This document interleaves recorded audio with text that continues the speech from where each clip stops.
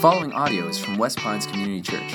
For more information about West Pines, visit us online at westpines.org. You can join us live Sunday mornings at 9, 10:30, or 12 in Pembroke Pines, Florida, or online at westpines.org. I want you to imagine that you are a soldier in a war. You've been sent to a jungle island to fight and navigate away from the enemy, to hide from the enemy. And while you're fighting, unbeknownst to you, the war ends, but nobody tells you.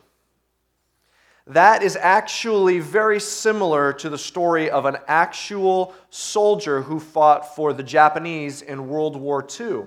The guy's name is Hiro Onoda. And in 1944, he was commissioned to go to the island in the Philippines called Lubang. And he was sent there as an intelligence officer, and he was told, do not get captured, stay alive, and get as much information about the enemy as you possibly can. So he and a couple of the other soldiers who were commissioned with that particular mission, they dug in the jungle, and in early 1945, the Japanese presence retreated out of that island, and as the year went on, 1945, Japan surrendered, and the war came to a close. But meanwhile, Hiro and a couple of the other soldiers in his band were in the jungles. And the only way they were notified that the war was over is that a plane was flying over the jungle, dropping these pamphlets in Japanese. And so they would pick up these pamphlets and they'd read them, and as they're reading what has been translated into Japanese, they noted some errors in the Japanese which made them suspicious. And so they concluded that this was propaganda from the Americans and that the war had not really ended. So they dug in the jungle, and they survived month after month, year after year, on predominantly coconut water, bananas, and anything they could steal from the surrounding villages. After a couple years, all of the other soldiers that Hiro was with were either killed or captured or surrendered, and he was left by himself, and it was already 1950, 5 years later. It wasn't until 1974, nearly 29 years after the war had ended, that a student from Japan had heard legend that Hiro Onoda was still wandering around. He'd been presumed dead, but there was legend that he was still surviving in the jungles of this island in the Philippines. He went into the jungle, found him alive, told him, "The war is over. Why haven't you surrendered? Why haven't you given up? We're waiting for you to come back home. Your country knows that you're still alive, or has heard rumor that you're still alive." And he said, "I was given orders to not get captured and to stay alive. So until I hear another order from a commanding officer, I will never surrender." The student goes back to Japan. He tells some authorities they have to hunt down who his commanding officer had been. The guy had long since retired. He was a book salesman. And they took him and a couple other authorities from Japan. They went to that island in the Philippines, and Hiro Onoda was faced with his commanding officer who told him he could finally stand down and surrender. And in a moment that was widely televised in the mid-70s, Hiro Onoda surrenders his sword to the president of the Philippines. Actually, here's a picture. Surrenders his sword to the president of the Philippines, who then gives it back to him and pardons him for all of the war crimes, all the crimes he had done during what he thought was wartime over the last nearly 30 years. He flies home to Japan. He finds a culture that he doesn't even recognize, skyscrapers that never existed before, a westernized Japan, and he comes face to face with his parents who are now elderly and his brother who he hasn't seen for 3 entire decades. He recently died at the age of 91 in Japan. Now, when you hear that story, I don't know about you, but that is an unbelievable story about someone's tenacity. I mean, it's hard not to hear that story about Hiro Onoda and not say, man, that guy, there is an inner engine and motor driving that guy for year after year, decade after decade, to stand the line. I mean, that's some some inner fortitude that he has. I mean, it's hard not to admire someone with that kind of determination. At the same time, that story is a little bit of a tragedy as well. Because here's a guy who's fighting a war that has long since been over. There were skirmishes between him and his men and some of the police in the surrounding villages. People died during that time. There were things stolen from villagers. Not to mention, he suffered being away from his family for 30 years. All because he was still fighting a war that he didn't realize was over. Now, you hear an incredible story like that, and it sounds like, man, that is an unbelievable story. I mean, how often does something like that happen? But as strange as that sounds, each one of us are a little bit like Hito Onoda. There's a war that has long since been over. But inside, there's part of us that are still fighting this same war, and we may not even realize we don't have to keep fighting. It's the war for approval. We're looking at a part of the Bible called 1 Thessalonians chapter 2. If you have a Bible or a Bible app, or you have your study guide with you, go ahead and pull out that so you can follow along in the scripture. We're looking at 1 Thessalonians chapter 2. We're going to look at verse 3 and 4. Now, here's the background of what we're looking at. Thessalonians is actually a letter from Paul, the famous, sometimes called Apostle Paul or sometimes Saint Paul. He's the famous Paul, and he's writing to a group of Christians in Thessalonica, and so it's called Thessalonians. And here's what he says. Let's look at chapter 2, verse 3. For our appeal does not spring from error or impurity or any attempt to deceive, but just as we have been. Now, what's that word right there? One more time. What's that word right there? Approved. Just making sure you're awake. Okay. Just as we have been approved by God to be entrusted with the gospel, so we speak, not to please man, but to please God. All right, I want to pick apart that second verse a little bit. I want you to follow the logic here. It's not very complicated. It's pretty simple, but it's really, really powerful. He says that they have been approved to be entrusted with the gospel. What does that mean, entrusted with the gospel? They are literally missionaries. That's what their job is. Paul, Silas, and Timothy, Paul's two companions. They are missionaries. They go from city to city sharing this message about Jesus, sharing that Jesus is the Son of God who died on the cross to pay for our sins and rose again on the third day, and that if we put our faith in Jesus, we will spend eternity in heaven, that Jesus is the source of our salvation. They're taking this message of the gospel, this good news, from city to city. They are missionaries. They've been entrusted with the gospel. But I want you to notice what it says first. It says, God has approved them to be entrusted with the gospel. In other words, this calling to be missionary, their task, their mission to share this message of the gospel, they have been called or approved by God. God started this. This is something God laid on their hearts. There were other Christian brothers and sisters that affirmed that and said, yes, that is what your mission is. But it started from God. And so follow this logic.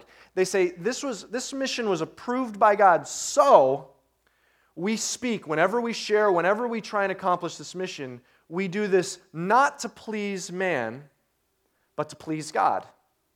If God called us to this, then we can't then do what God called us to do to please human beings. We've got to do it to please God who called us. That makes sense, right?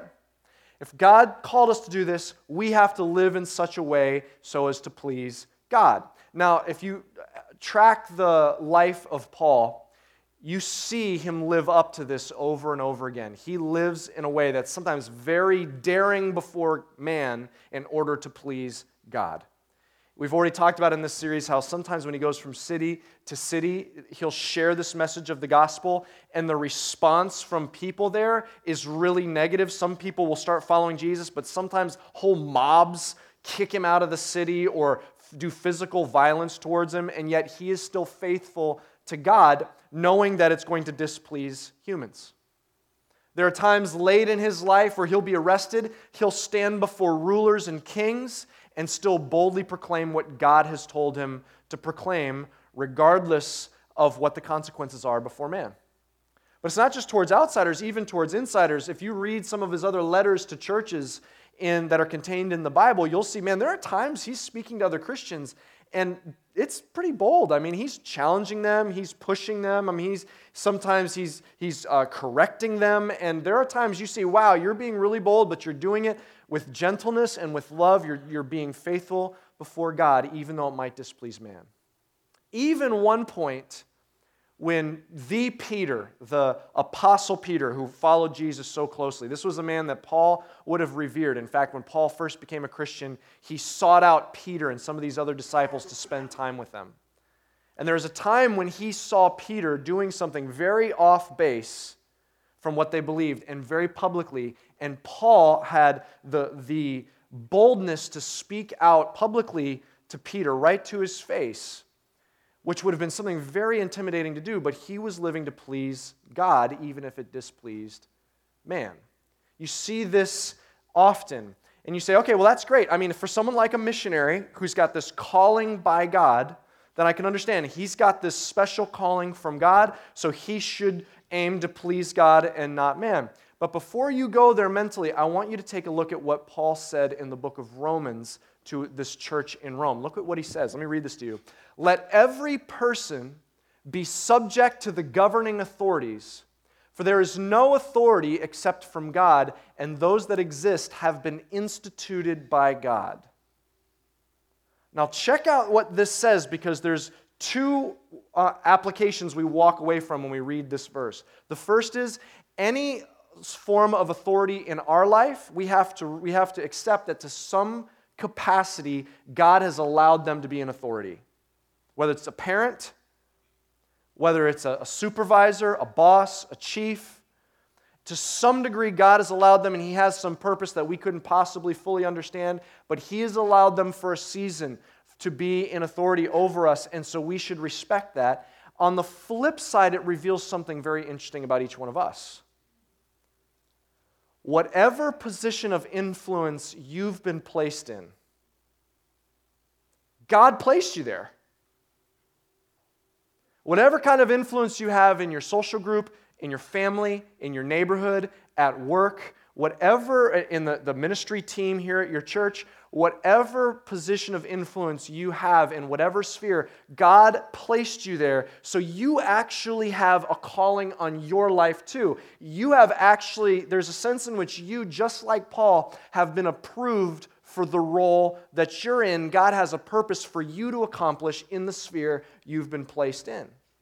So what does that mean? I want you to check out another passage he says in the book of Colossians to the church in Colossae. So what does that mean? Whatever you do, work heartily as for the Lord and not for men. Whatever it is that you're tasked with, whatever it is that you're assigned, whatever it is that's going to be reviewed, whatever it is you're going to be responsible for, do it with all of your heart, as if God is the one that's going to review it.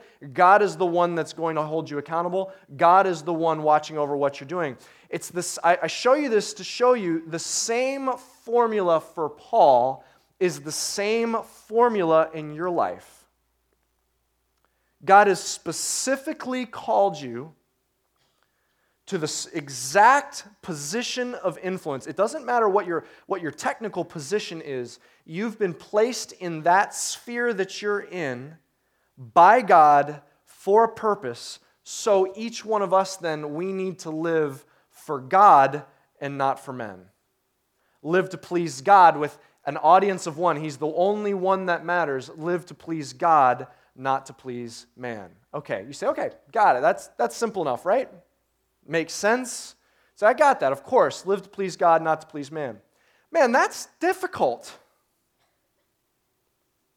Living not like a people pleaser, man, that is a challenge. That is not an easy thing. Not too long ago, I was in a toy store with my little buddy, Nehemiah, my son. He's 2 years old, and he and I were looking at the cars. He saw like a little Lightning McQueen, a little Mater, okay, and we're looking at these various little characters, and it was time to leave. And let's just say relinquishing Lightning McQueen was not an easy task, okay? And I'm just going to put it like this. It got uncharacteristically spirited. Okay, there was crying, foot stomping, screaming, and Nehemiah was really upset also, okay? Spirited moment, all right? And as I'm dealing with Nehemiah, I finally extract Lightning McQueen from his hands. Another parent walks by with a child of a similar age and says to their child, loud enough for me to hear, "I'm so glad you don't act like that in public." All right. We'll see who's screaming when I fling Lightning McQueen at the back of your head. I would never do that. So I thought, sitting there looking at Nehemiah, now I'm mad at another human on this planet, and I'm thinking to myself, okay, why do I care? Like, I'll never see that person again, okay? Who cares what they think? I'm having, this is my little buddy. He's usually does so well. He's having a bad day, okay? And so, but I know that. I know who he is. I know who I am as a parent. I know what our house is like. Why do I care what they think? But I got to be honest, I still get a little mad about that when I think about it months later, okay? Being a people pleaser, man, that is a tough thing. It's tough to say, okay, I'm going to live only for what God thinks and not what people think. Man, that is not an easy thing to do what we're called to do right here. Man, it takes courage. In fact, a few weeks ago, if you remember, we talked about this attribute of courage and how that's underneath every single other attribute of being an influencer or a leader. Courage is under each one. And if you remember, we talked about this idea of people pleasing. And that at some point, there's going to be a decision that you're going to have to make, and the decision's going to get tough. And underneath the surface, without us realizing it, so often what happens is I'm no longer struggling with what's the right decision. Is it this or this? Sometimes without thinking, what I'm really struggling with is who am I willing to disappoint? I've actually stopped thinking about what's right and what's wrong. I'm distracted by, if I make this decision, I can just see that they're going to be angry. If I make this decision, I can just see the criticism or the look of disapproval. And sometimes I bounce between a decision based on who am I going to disappoint rather than what's the right decision. Man, people-pleasing is difficult. But here's what we've been talking about through this series and in this passage. Christian, whatever sphere you've been placed in, you've been called to be a world changer. You've been called to be a spark to shift the culture. This is how this works. When Paul was going through Thessalonica, his enemies, when he's going through this town that he's writing back to the Christians who live in this town, when he went through there, his enemies pointed at Paul and his companions and said, "These men who turned the world upside down are here." And they meant it as an accusation, but it was a great affirmation of what a Christian is supposed to do. Paul writes back to them and says, You're being imitators of us. Here's what we did. And so he's giving description of what they're doing. He's giving a description of the type of person that turns their world upside down. He's giving the description of the type of person that is a world changer. He's giving a description that he's telling us to emulate because each one of us, in whatever sphere you've been placed in today, are called to be a world changer in that sphere. And if we're going to be an influencer there, if we're going to speak into the social sphere that we're in and pull it a little bit into a better direction and influence it for good, if we're going to enter into the family that we're in and pull it towards godliness, if we're going to insert ourselves into the work environment, the work sphere that we're in, and pull it towards justice and righteousness and pull it towards the gospel, if we're going to be an influencer to change the culture, to shift it upside down, to be a world changer, if we're going to step into there, we have to understand this principle of who is it that we are called to seek to please. Because at some point, what's going to collide is the decision between, am I going to please God or please man. Let me put it like this. Circle this in your study guide. Think of it like this. People-pleasing is the same as abdicating leadership. People-pleasing is the same as abdicating leadership. You say, well, what do you mean by that? People-pleasing is the same as just surrendering leadership. It's the same as giving it up. It's the same as handing it over here. If I'm making this decision because I know it's going to make them happy, it's going to make them approve of me, it's going to keep them from criticizing, if I'm making this because I know it's what they want, then I might as well hand them the decision to make. I've just handed leadership over to them. I've just handed the influence to that person. People-pleasing ultimately is surrendering. It's abdicating leadership altogether, and God has called you into that sphere to influence it. Let me put it a different way, more straightforward. You cannot lead effectively and be liked constantly. You cannot lead effectively and be liked constantly. There will come a point in time where as you're doing the right thing, you know it's going to push against those that you're leading. Whether it's your children, whether it's your employees, whether it's the ministry team that you're leading, no matter what sphere it is, whether it's your social group that you're trying to influence, you cannot lead effectively and be liked constantly. Let me put it like this. Margaret Thatcher, she was interviewed many years after she was no longer the Prime Minister of England, and here's what she said very pointedly. She says, if you set out to be liked, you would be prepared to compromise on anything at any time, and you would achieve nothing. If you set out to be liked, this is so good. If you set out to be liked, then what that's going to require to always be liked is to be ready to say, oh, I have to compromise this to be liked, and I'm going to have to compromise this value and this truth and this decision. I'm going to have to compromise this and this to be liked. So be ready. The path to be constantly liked is the path of constant compromise. You cannot lead effectively, whether it's leading your children or leading the people you work with or leading the people in the ministry or leading the people in your social sphere. You cannot lead effectively and be liked constantly. At some point, it's going to be difficult. At some point, you're going to have to decide, okay, who am I here to please? God has placed me in this role. He has a purpose for me. So who am I here to please? Am I here to please God or please man? Now, there's a couple ways that this practically works out in the different spheres that we're at, and I want to look at these. But before I do, I want to just take one caveat for a second. There may be the temptation for some in here, for some of us to say, well, you know what, that's all true, but I really don't care what people think of me. I know that, but I for one, I'm one of those people. It doesn't matter. I don't care what people think of me. It's just not something that bothers me. Okay, let me just caution you if that's what you're processing through. Because from my experience, the more someone tries to insist to me that they don't care what people think of them, the more suspicious I'm getting. Because I'm starting to wonder, why do you care so much that I think that about you if you don't care what people think of you?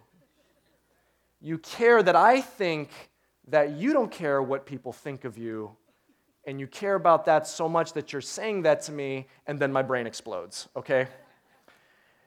The more someone insists, and more important it is for someone to say, no, it's important that other people think that I don't care what people think about me, I would just caution you, because to some degree, everyone cares what people thinks about them to some degree. And this plays out in a couple different ways in our lives, and I want to look at 4 of them. And here's the first one, and this is sometimes one of the most common ones. The first thing I would caution you first thing to be aware of is don't surrender to invisible armies. You say, what do you mean? There will come a point in time when you're leading, no matter what sphere it's in, there'll come a point in time when you're leading that someone will try and intimidate you and sway you with an invisible army behind them. They'll say, well, everyone else thinks. And they're the only ones standing there.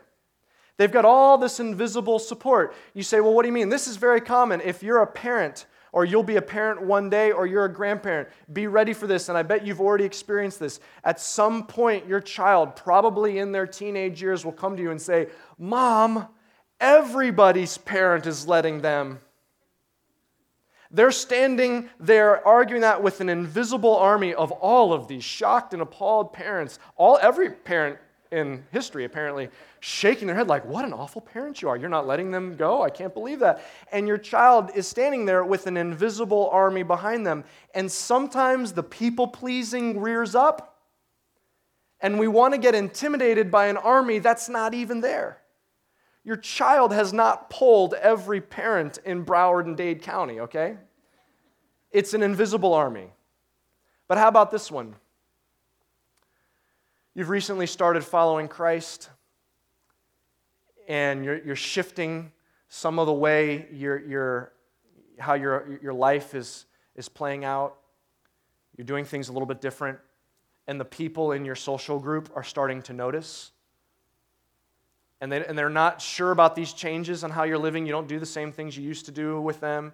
And so one of them doesn't like it, and so they come up to you and they say this, everyone thinks you've changed. Everyone thinks you're completely different. No one likes this new way that you are. And they've just come to you, just them, and they're not confident enough in what they're saying, so they bring an invisible army with them. Don't surrender to that. That's an invisible army. How about when you're making a decision or you're passing down a decision to the team that you lead, whether it's at church or it's at the branch that you're in charge of or the department or the organization or the company, and someone disgruntled comes to you and says, everyone thinks that's a bad decision. No one likes this new direction that we're going to. Don't surrender to an invisible army. That's trying to play on your people-pleasing, and ultimately you respond to one person. It's to God. In fact, what they've revealed to you at that point is that they have spread division and dissension to other people, and now that's giving you something to address with them as to why they've been spreading their negative opinion to other people. Don't surrender to invisible armies is number one. Here's number two. Don't become a lone ranger. Just because we're supposed to please God and not please man doesn't mean that we go into our cave and hear from God and make decisions in isolation. Sometimes discerning how God wants to lead you through, that requires seeking counsel. That's a biblical thing. It requires raising up leaders around you. Just because you're saying, I'm here to please God and not man, doesn't mean that I isolate myself and make decisions all by myself. It doesn't mean that I avoid raising up a team around me or relying on the people around me. If you're a parent, whether maybe you have a blended family, God has paired you with a spouse that He intends for you to rely on. This is not a scenario where you say, well, I live to please God, not someone else, so I'm going to decide the right way to parent and come out and do this all by myself. No, rely on the person He's put you with. Not that they're going to be always right, but He's designed for you to hear from them. He wants you to hear from wise counsel. That's not people-pleasing, that's being wise. How about in your social sphere? If you're dating someone right now, there may not be another moment in your life where you need to rely on wise counsel more than if you're dating someone. Because even though you feel so strongly, it's exactly because you feel so strongly that you need to hear outside, unbiased counsel into what you're experiencing, because you have to be able to admit yourself, I am so emotional in this, my judgment is going to be clouded. So it's not people-pleasing to step out and say, God, would you speak through the wise counselors around me? Not just the people who are going to say what I want to hear, but people who are going to say what I need to hear. That's part of living for pleasing God. Living to please God does not mean I become a lone ranger. It means building a team in your work sphere, building a team that you can rely on. That's a godly, biblical thing of building up other people around and delegating not just tasks, but authority. There's a practical behind this. A leader named Lee Iacocca, he's famous for saying this: I hire people brighter than me and then get out of their way. Raise up people around you. Have the humility to say, it's not people-pleasing to develop a team and to heed wise counsel and to build people up around me. Saying that I live to please God, not to please man, does not mean I become a lone ranger. The third thing, don't surrender to invisible armies. Don't become a lone ranger. And thirdly, don't become a steamroller. Just because I live to please God and not please man doesn't mean that I don't care how I speak and communicate and handle the people around me. That's not godly. Of course I live to please God, but here's what pleases God: handling people with dignity, respect, honor, grace, patience, love, selflessness, humility. And sometimes there can be this attitude of, well, I don't live around here to please all these people. And so I feel like then sometimes I can steamroll them because I live not to please them, but to please God. No, what pleases God is to treat the people around me with dignity and honor. And here's the fourth one, and I want to sit on this one for a second. The last one is this. Don't surrender to invisible armies. Don't become a lone ranger. Don't become a steamroller. And don't seek the approval of ghosts. What do you mean by that? Well, we all have ghosts in our lives. Metaphorically speaking, we all have these people that have put their imprint on our lives. Some for good and for bad. For good, there's mentors, coaches, instructors, former leaders, parents. There's people that we know positively influenced us and they've left their mark on us. And so sometimes we still want to live up to for their expectation that they had, and we can be faced with a decision, and they may be long gone, long out of our life, or they may not even be alive anymore. But we still think of them in our life, and we still are making decisions, and we're still saying, what would that person think was a good decision? And sometimes that's not a bad filter to kind of run it through, but in the end, what can happen is I'm actually still living for that person's approval. But sometimes there's negative influences that have imprinted on our life. And we're people-pleasing for someone who's no longer around. There's someone that told us some hurtful things. Well, you'll never be successful. You'll never amount to anything. You'll never accomplish that. You'll always just be a parent, an ex, someone that has left a negative imprint, and sometimes what can happen is that ghost still haunts us in our life, and we're making decisions really to prove them wrong or to finally get the approval that we never got from them, even though they're a ghost and cannot actually give us any approval. And so sometimes we're about to make a decision, and we see their disapproving face shaking their head. We're about to make a call, about to do something, and yet we can still hear the lecture in our minds, and we're still fighting off that. And what is really happening under the surface is we're actually seeking to please a person over God that's not even really still in our lives. We're seeking approval from a ghost. See, there's this battle that each one of us has. See, underneath people-pleasing is a battle. It's a war. People-pleasing is really just gauging my approval ratings. Will they like this decision? Will they be critical of this decision? Which is the easier between the two? And I can just be tossed and turned back and forth, exhausted by the constant war, seeking to still find approval. But that war, Christian, that war is over.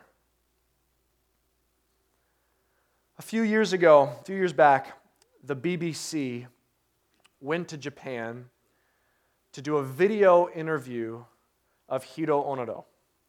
And many decades later, he was late in his life, they wanted to interview him and find out what was happening inside that kept him fighting this same war almost 30 years after it was over. And I want you to hear in his own words what kept him fighting this war. Check out this video.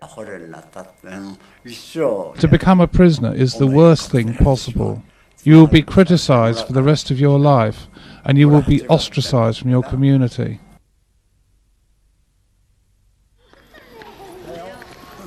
Japan could be described as a culture based on shame. I think this helped a society with so many people in such a small space.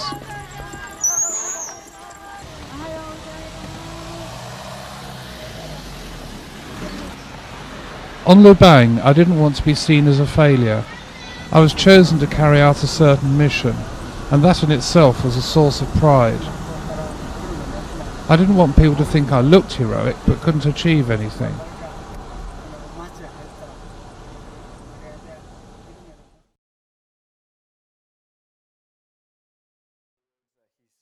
Talking about his interesting way he described the Japanese culture. He said, just according to him, it's built on shame. He felt this inner drive. He didn't want to come back and having disappointed anyone. He didn't want them to think that he was a failure. And there's a great irony in that kept him going for 29 years. But there's a great irony because that's a picture also of what approval is. There's a constant war going on inside of trying to earn the approval of the people around you, the personalities around you, the people in our past, constantly trying to win their approval. But Christian, there's something that you have to hear.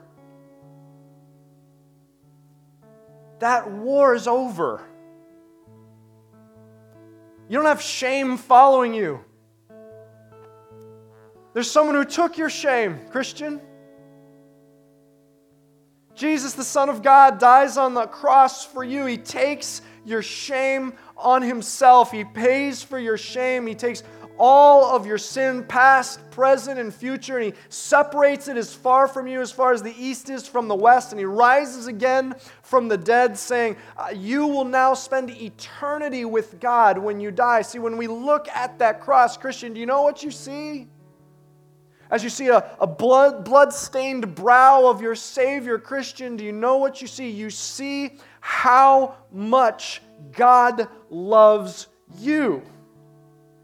You see that the God of the universe, who invented every planet, every solar system, every galaxy in the universe, He keeps tab on every single particle, knows who you are, knows your name, and paid the ultimate price for you. Suffered and died for you, and He says, I declare you approved. I declare that I love you. Nothing can separate you from my love. There is no condemnation for someone who is in Christ Jesus. Christian, do you realize that war for approval ended 2,000 years ago when Jesus looked up to the sky and He says, it is finished. The war is over. And so as you're going through your life and you're inside, deep down, maybe in recesses that you haven't accessed yet, and you're deep down saying, I just wish there was some voice, if someone could say, man, good job, you're in the right spot. I'm glad that you're here. I'm glad that you're in here.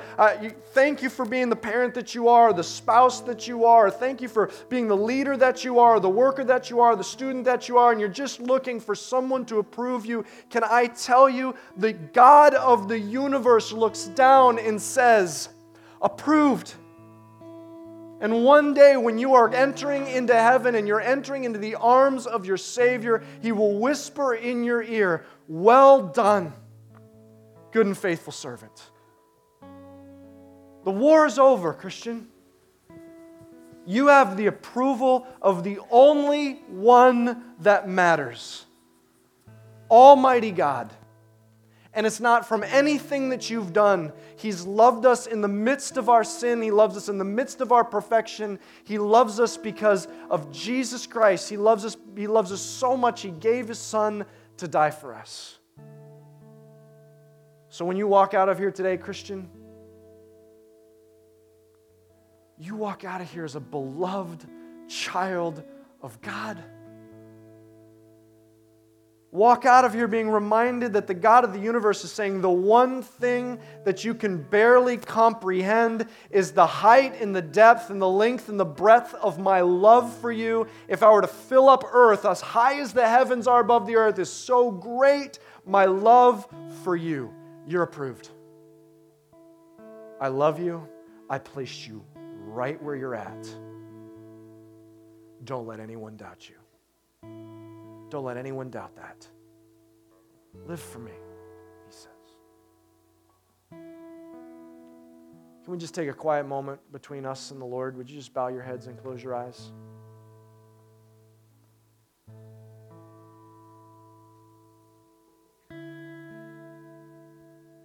Christian, I want to ask you a question. No one's looking around. It's just a quiet moment between you and God. Let's make today a turning point where you say, I'm going to surrender because that battle is over. The battle for approval is over. I'm surrendered. And if you say, you know what, I've still been fighting that battle, you're a Christian and you say, like, I've been still fighting that battle to get approval for someone else, but I need to surrender that today, so that this is a day where you'll remember that you surrendered that. What I want to ask you to do is just slip your hand in the air and put it back down. Amen. Amen. See it. You're a Christian, you say, today is the day I'm surrendering approval. I want you to pray for me. You're a Christian, you say, that's me. I'm making that statement today. Just slip your hand in the air and put it back down. Amen. Praise God. Praise God. Maybe you're here today and you say, you know what, I just need to surrender my life to God. I've been running from God, but I want to know for sure that I'm saved today. Today is the day I want to put my faith in Jesus for the first time. So I'm ready to experience the love and forgiveness of God. If that's you, would you just slip your hand in the air? I want to lead you in a quiet prayer. If that's you, just slip your hand in the air and put it back down. Say, today is the day I want to give my life to Jesus. I want to experience His love and forgiveness. Just put your hand in the air and put it back down. Amen. If that's you, I want to lead you in this quiet prayer. Just there in your seat, say, God, quietly in your heart, if you're putting your faith in Jesus, say, God, thank you that you love me so much that you sent Jesus to die for my sins. Thank you that you love me even while I was unlovable. I surrender my life to you. In Jesus' name, amen. Thank you for listening. For more resources and to check out other teaching series, please visit our website at westpines.org. If you would like to speak to somebody about beginning a relationship with Jesus or ask any questions you have about this teaching, please call at 954-432-0321. Or you can email us at podcast@westpines.org.